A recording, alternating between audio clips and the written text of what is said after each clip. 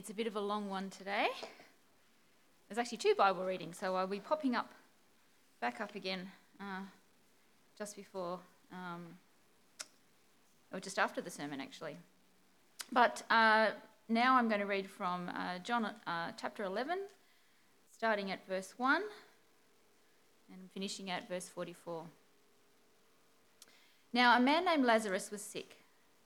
He was from Bethany, the village of Mary and her sister Martha.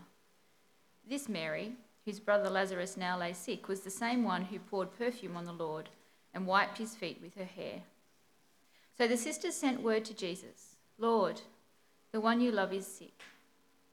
When Jesus heard this, he said, "This sickness will not end in death.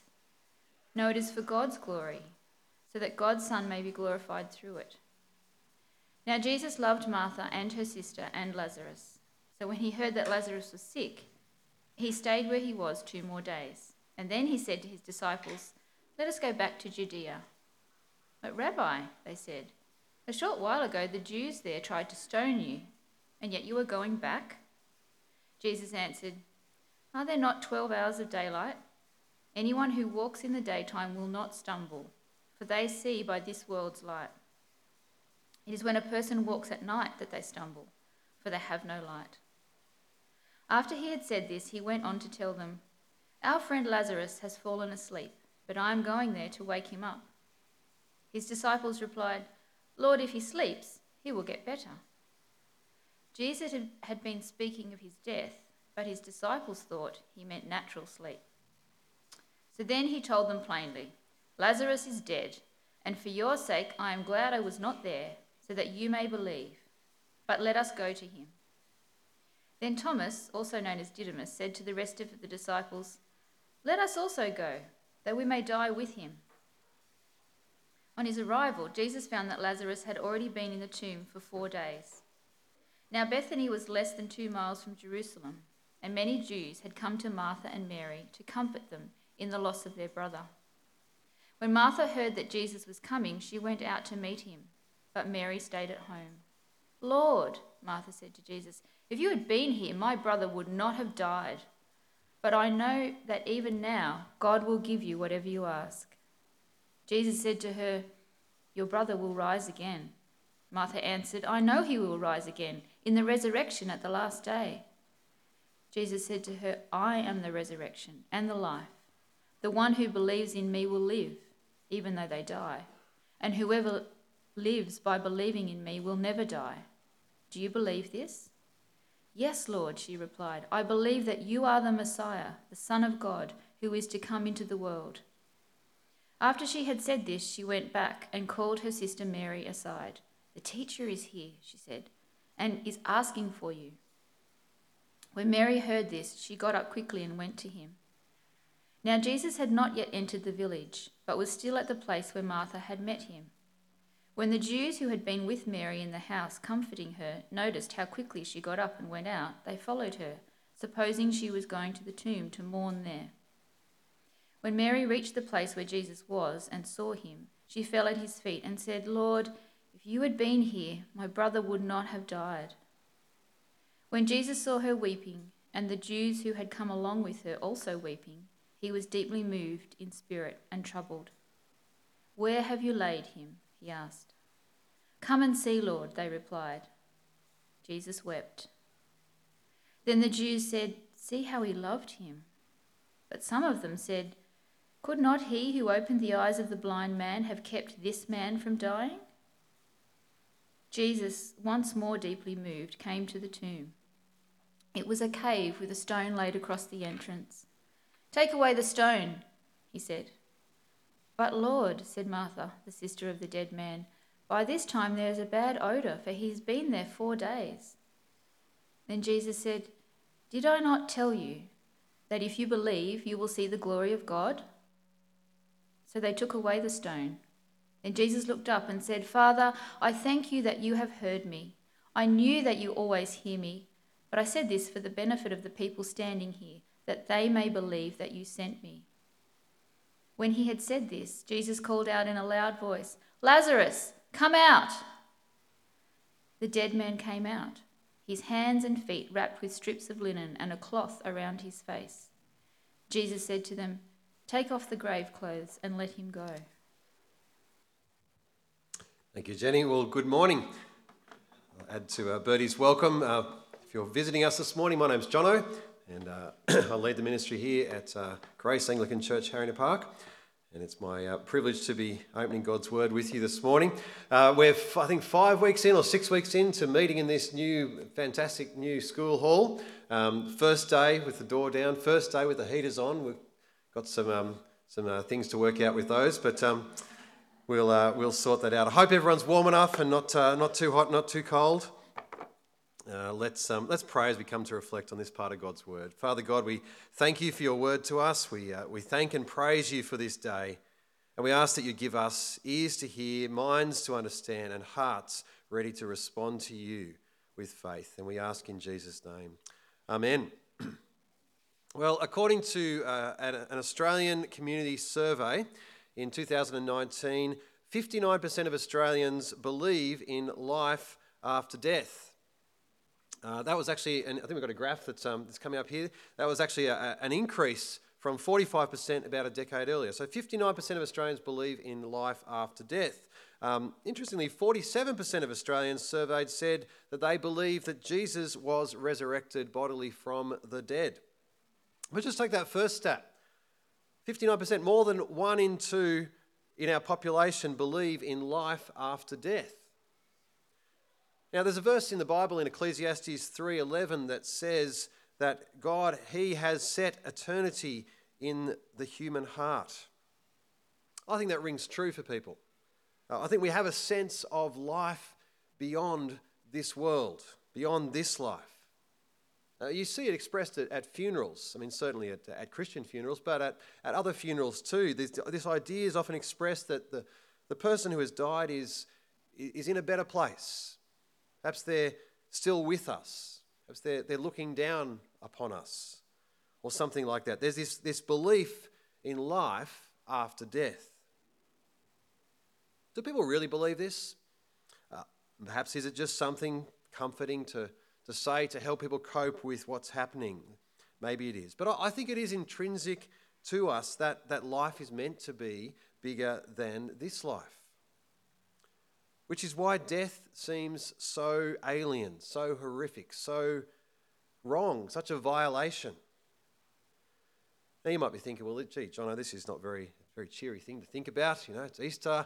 Can't you give me something happy, a bit of distraction, maybe a bit of joy, some chocolate, some Easter bunnies? You know, Easter's meant to be a happy time. What's this talk about death? Isn't it meant to be a time of good news, of happiness, of life? Well, indeed it is. But we only actually see the extent of the good news and the magnitude of the happiness and the fullness of life that Easter holds. We only see that when we see it against the backdrop of the problem that Easter addresses, the backdrop of the problem of death. We typically try not to think about death or talk about it or just try to avoid it completely as a topic. But actually Easter faces up to the problem of death and it blows it out of the water. So let me ask you, do you believe in life after death? It's actually a question that Jesus asked Martha in the passage of the Bible that we've just read. He talks about life beyond death and how we can have that, and then he says, do you believe this? Well, how can we? How can we know? Is belief in life beyond this world, is it just in the realm of superstition and wishful thinking, just a kind of sentimental thing to say to make us feel better? Is life after death a great unknown? Well, what if someone who knew came? What if someone who had experienced it told us? What if someone who is bigger than, more powerful than death spoke and showed us? Well, the words in this book before us today, they show us the way to life beyond death. And it's not in the realm of a great unknown or of superstition or sentimentalism. It's not vague and kind of out there. So I want to say, look with me at the words of Jesus, because they contain the most wonderful, the most profound news that we can know. Now today is, of course, Resurrection Sunday, the day that we remember the resurrection of Jesus. And you might be wondering why our Bible reading wasn't about Jesus rising from the dead. Well, I want us to focus on the events of another man's life and death, and a story, because it's a story that actually acts as a pointer to the significance of Jesus' resurrection. It highlights for us the significance of Easter. We pick it up in John 11 with this man Lazarus, along with his sisters Mary and Martha, who were friends of Jesus. And it says in 11 verse 1 that they were from the village of Bethany near Jerusalem. And Lazarus was ill, was seriously ill. This is life-threatening. And so his sisters Mary and Martha send a message to Jesus, who's some distance away at this point. The message which says, verse 3, "Lord, the one you love is sick." Your friend is sick. Now, the implication of their message is fairly clear. It's not spelt out, but the implication is, look, Jesus, you've healed lots of other people. Come and heal Lazarus. Come and heal our brother. Jesus knows what's going to happen. And so he announces there in verse 4, this sickness will not end in death. No, it is for God's glory, so that God's Son may be glorified through it. Now, Jesus doesn't mean that this sickness won't lead to death, but that won't be the end. There will be life after death for Lazarus. So they've sent word to Jesus, your friend is sick. Jesus has power to heal. What does he do? Does he rush straight back to Bethany and heal Lazarus? Well, no. Look at verse 5, and this is a bit strange. Verse 5 says, now Jesus loved Martha and her sister and Lazarus. So, when he heard that Lazarus was sick, he rushed back to Bethany as fast as he could. No, it doesn't say that, does it? He stayed where he was 2 more days. And then he said to his disciples, let us go back to Judea. Jesus stayed away. Why? Well, it says because he loved them, he waited 2 more days. Why? Hang on to that question. We'll see why in a moment. Jesus then tells his disciples, well, okay, we're heading back south to Judea. The disciples remind him that Judea is not really a safe place for him to be. Remember the Jews there, the ones that tried to stone you to death. Jesus brushes their objection aside. He tells them why they are going. Verse 11, he says, our friend Lazarus has fallen asleep, but I'm going there to wake him up. They miss the point. He's asleep. Oh, good. Well, he needs to rest. Probably get better if he sleeps it off. That's good. Jesus tells them plainly, verse 14, Lazarus is dead. And for your sake, I'm glad that I was not there, so that you may believe.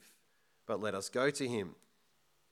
And so they set off. Now, when they arrived, jump into verse 17, it says, on his arrival, Jesus found that Lazarus had already been in the tomb for 4 days. Now, think about the maths of this. When they arrived, Lazarus had been dead for 4 days.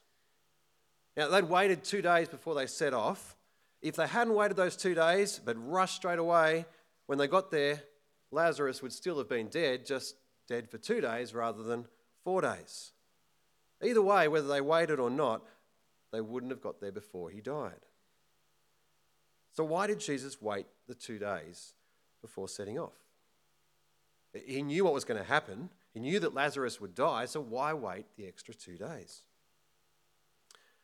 I think it was to make clear, beyond any question or any doubt, that Lazarus was dead, really dead. He hadn't just been dead for 2 days, he'd been dead for 4 days. Now, apparently in first century Jewish thinking, when someone died, it was thought that the person's soul kind of hung around their body for 3 days. Perhaps if this way of thinking had sort of fed into what they were thinking, then 4 days, that makes it very clear that Lazarus is dead and gone. Jesus arrives. Martha goes out to meet him. She says, verse 21, Lord, if you'd been here, my brother would not have died. But I know that even now God will give you whatever you ask. You see there, Martha expresses faith in Jesus. I know that you could have healed him. If you'd been here, he wouldn't have died. You could have healed him. Does she also believe that maybe Jesus could still bring him back to life? Perhaps. Kind of hints at that, but then we see later on she seems to doubt. Jesus then reassures Martha, verse 23. He says, "Your brother will rise again." Martha answers, "I know he will rise again in the resurrection at the last day." Martha here's echoing the Jewish understanding from the Old Testament that there will be a final day of resurrection and judgment. We see that throughout the Old Testament. For example, in Daniel chapter 12, verse 2, it says, "Multitudes who sleep in the dust of the earth will awake, some to everlasting life, others to shame and everlasting contempt." So Martha believed that this last day was coming, and so she would have heard Jesus' words as well, a general comfort that, look, one day Lazarus will rise again. He'll have life beyond this world in the final day of resurrection. And Martha says, "Yeah, I know." But then Jesus says something staggering, something so profound, so far-reaching, that this little incident of the tragic sickness of one obscure first-century Jewish man has become a beacon that shines throughout the world, that shines down through the ages, even to us sitting here in this school hall on the other side of the world some 2,000 years later. Jesus says, verse 25, "I am the resurrection and the life. The one who believes in me will live even though they die. And whoever lives by believing in me will never die." The resurrection, the judgment day in the end, life after death, Jesus says, "I am the resurrection and the life." There is no other resurrection, no life outside of me. It's tied up in me, says Jesus. If you believe in me, you will live. Even though your physical body will die, yet you will live. Then Jesus asks Martha, and he asks us through the pages of John's Gospel, do you believe this? Do you believe that life is tied up in me? Martha replies, "Yes, Lord. I believe that you are the Messiah, the Son of God who is to come into the world. I believe you are the one from God." Martha knows that in the future, Jesus will bring life beyond death in the resurrection at the last day. She knows that, and yet she's struggling. She's struggling in the present. Her brother has died. Likewise, her sister Mary is struggling. Martha goes, gets Mary, brings her to Jesus. Mary rushes to his and falls at his feet and says, verse 32, "Lord, if you'd been here, my brother would not have died." Mary knows that Jesus has power over sickness. He could have prevented Lazarus' death. Mary's distressed. She's weeping. But look at verse 33. It says, "When Jesus saw her weeping, and the Jews who had come along with her also weeping, he was deeply moved in spirit and troubled." You know, the word there translated deeply moved, it's an unusual one. It's more than being just moved. It has the idea of anger, of indignation. Jesus saw the fallenness, the brokenness of this world and this world's suffering under death, and he's deeply moved. He's angry, he's indignant and troubled in spirit. He says, "Where have you laid him?" They say, "Come and see." And then we have the shortest verse in the Bible. John 11, verse 35. Jesus wept. It's a profound verse. Why did Jesus weep? I don't think it's because he's missing his friend Lazarus, and he knows what he's about to do. He knows he's about to raise him from the dead. He's planned that from the beginning. He's going to wake him up. Why does he weep? Well, because he's confronted by the suffering and grief and brokenness that death brings. Human sin has broken our world, and as a result, death wreaks havoc. Jesus sees this. Sometimes when people encounter bad things in this world, they say things like, "Well, why doesn't God do something about it? Doesn't he care? Is he at a distance, kind of turning a blind eye to human suffering? No, God does care. God has come near. Jesus has seen and encountered death and is rightly angered, indignant, troubled by the brokenness and suffering that our sin has brought to this world. Jesus wept. But more than that, he did something about it. Verse 38 says, Jesus, once more deeply moved, came to the tomb. It was a cave with a stone laid across the entrance. "Take away the stone," he said. "But Lord," said Martha, the sister of the dead man, "by this time there is a bad odour, for he's been there 4 days." Jesus says, "Take away the stone." Martha says, hang on. And she points out a harsh reality. And notice there it describes Martha, verse 39, as the sister of the dead man. I mean, we kind of know who she is. I think this is just underlying the fact that this man is dead, which is further underlined by what she says. By this time there's a bad odour, for he's been there 4 days. The old King James Version has a lovely translation of this verse. It says, "Lord, by this time he stinketh, for he hath been dead 4 days." It's a good word, marvellous word, stinketh. See if you can slip that into a sentence somewhere today. Martha points out that Lazarus' body would be starting to decay. She believes, but is she really expecting Jesus to reverse death now? Jesus says, verse 40, "Did I not tell you that if you believe, you will see the glory of God?" So they take away the stone. Then Jesus prays, and really his prayer is that those around him would know that he is sent from God.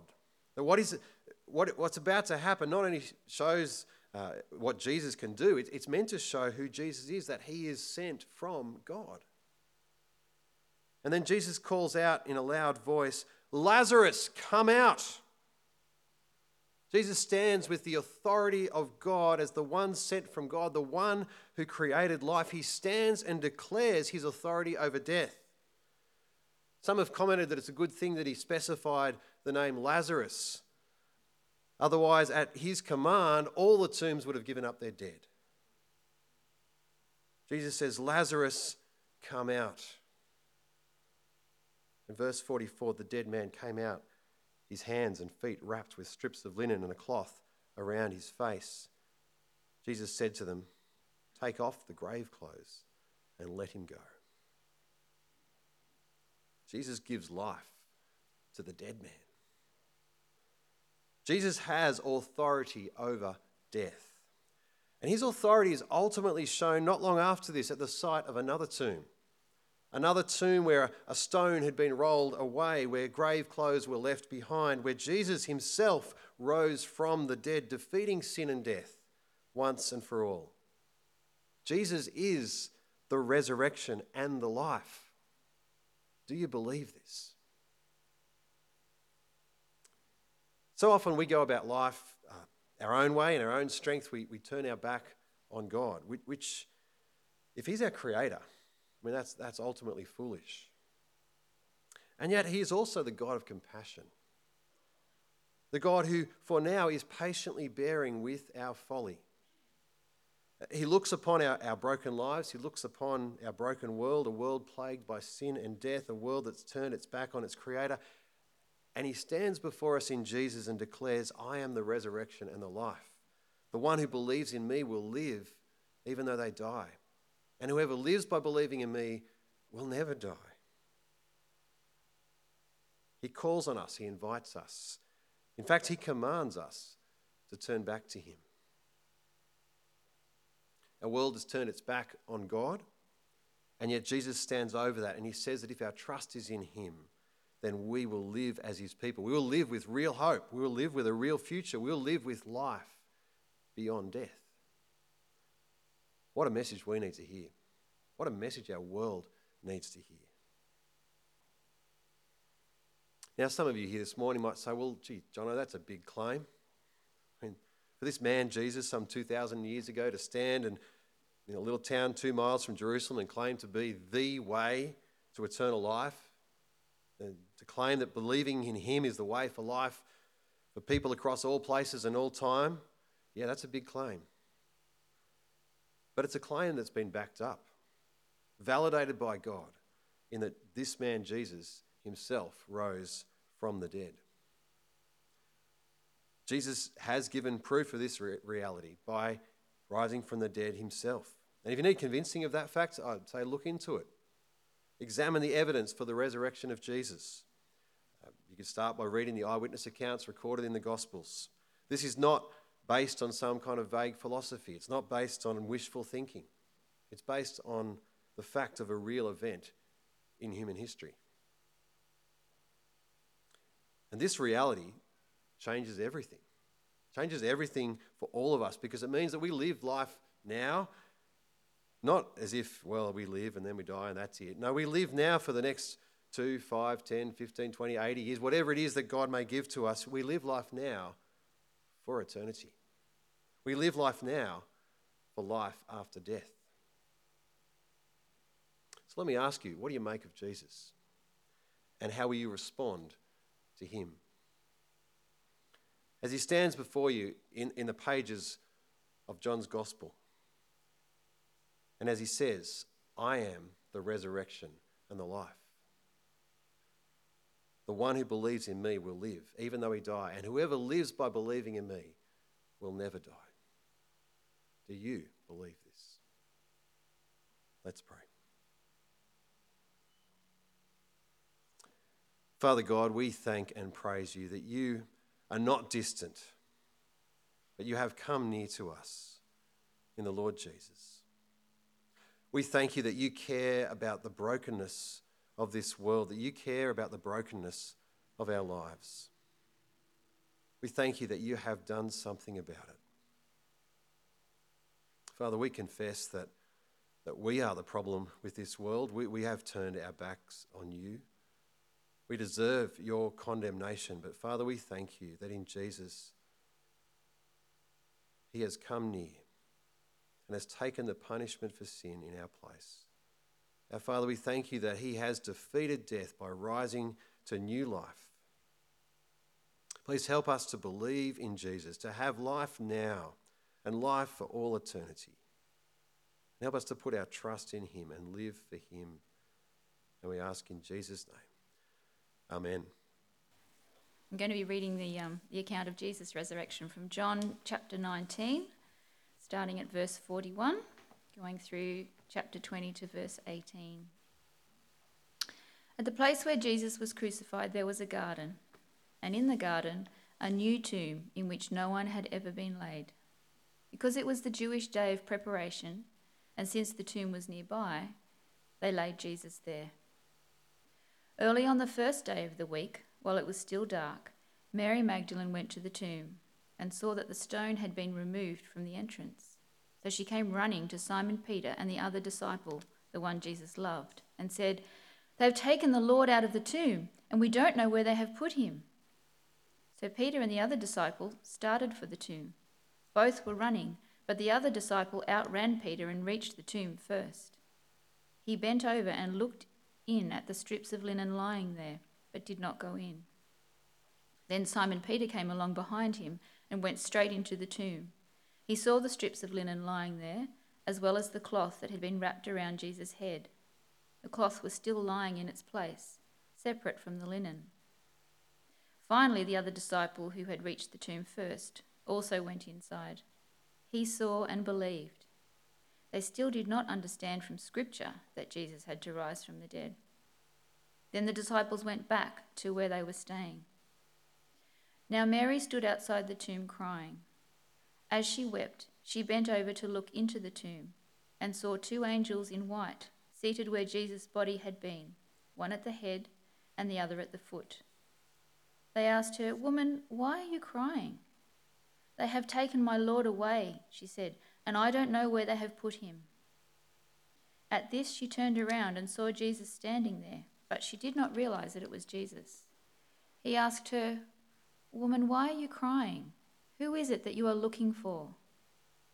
Thinking he was the gardener, she said, "Sir, if you have carried him away, tell me where you have put him, and I will get him."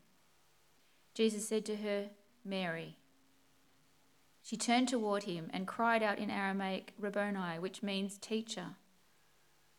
Jesus said, "Do not hold on to me, for I have not yet ascended to the Father.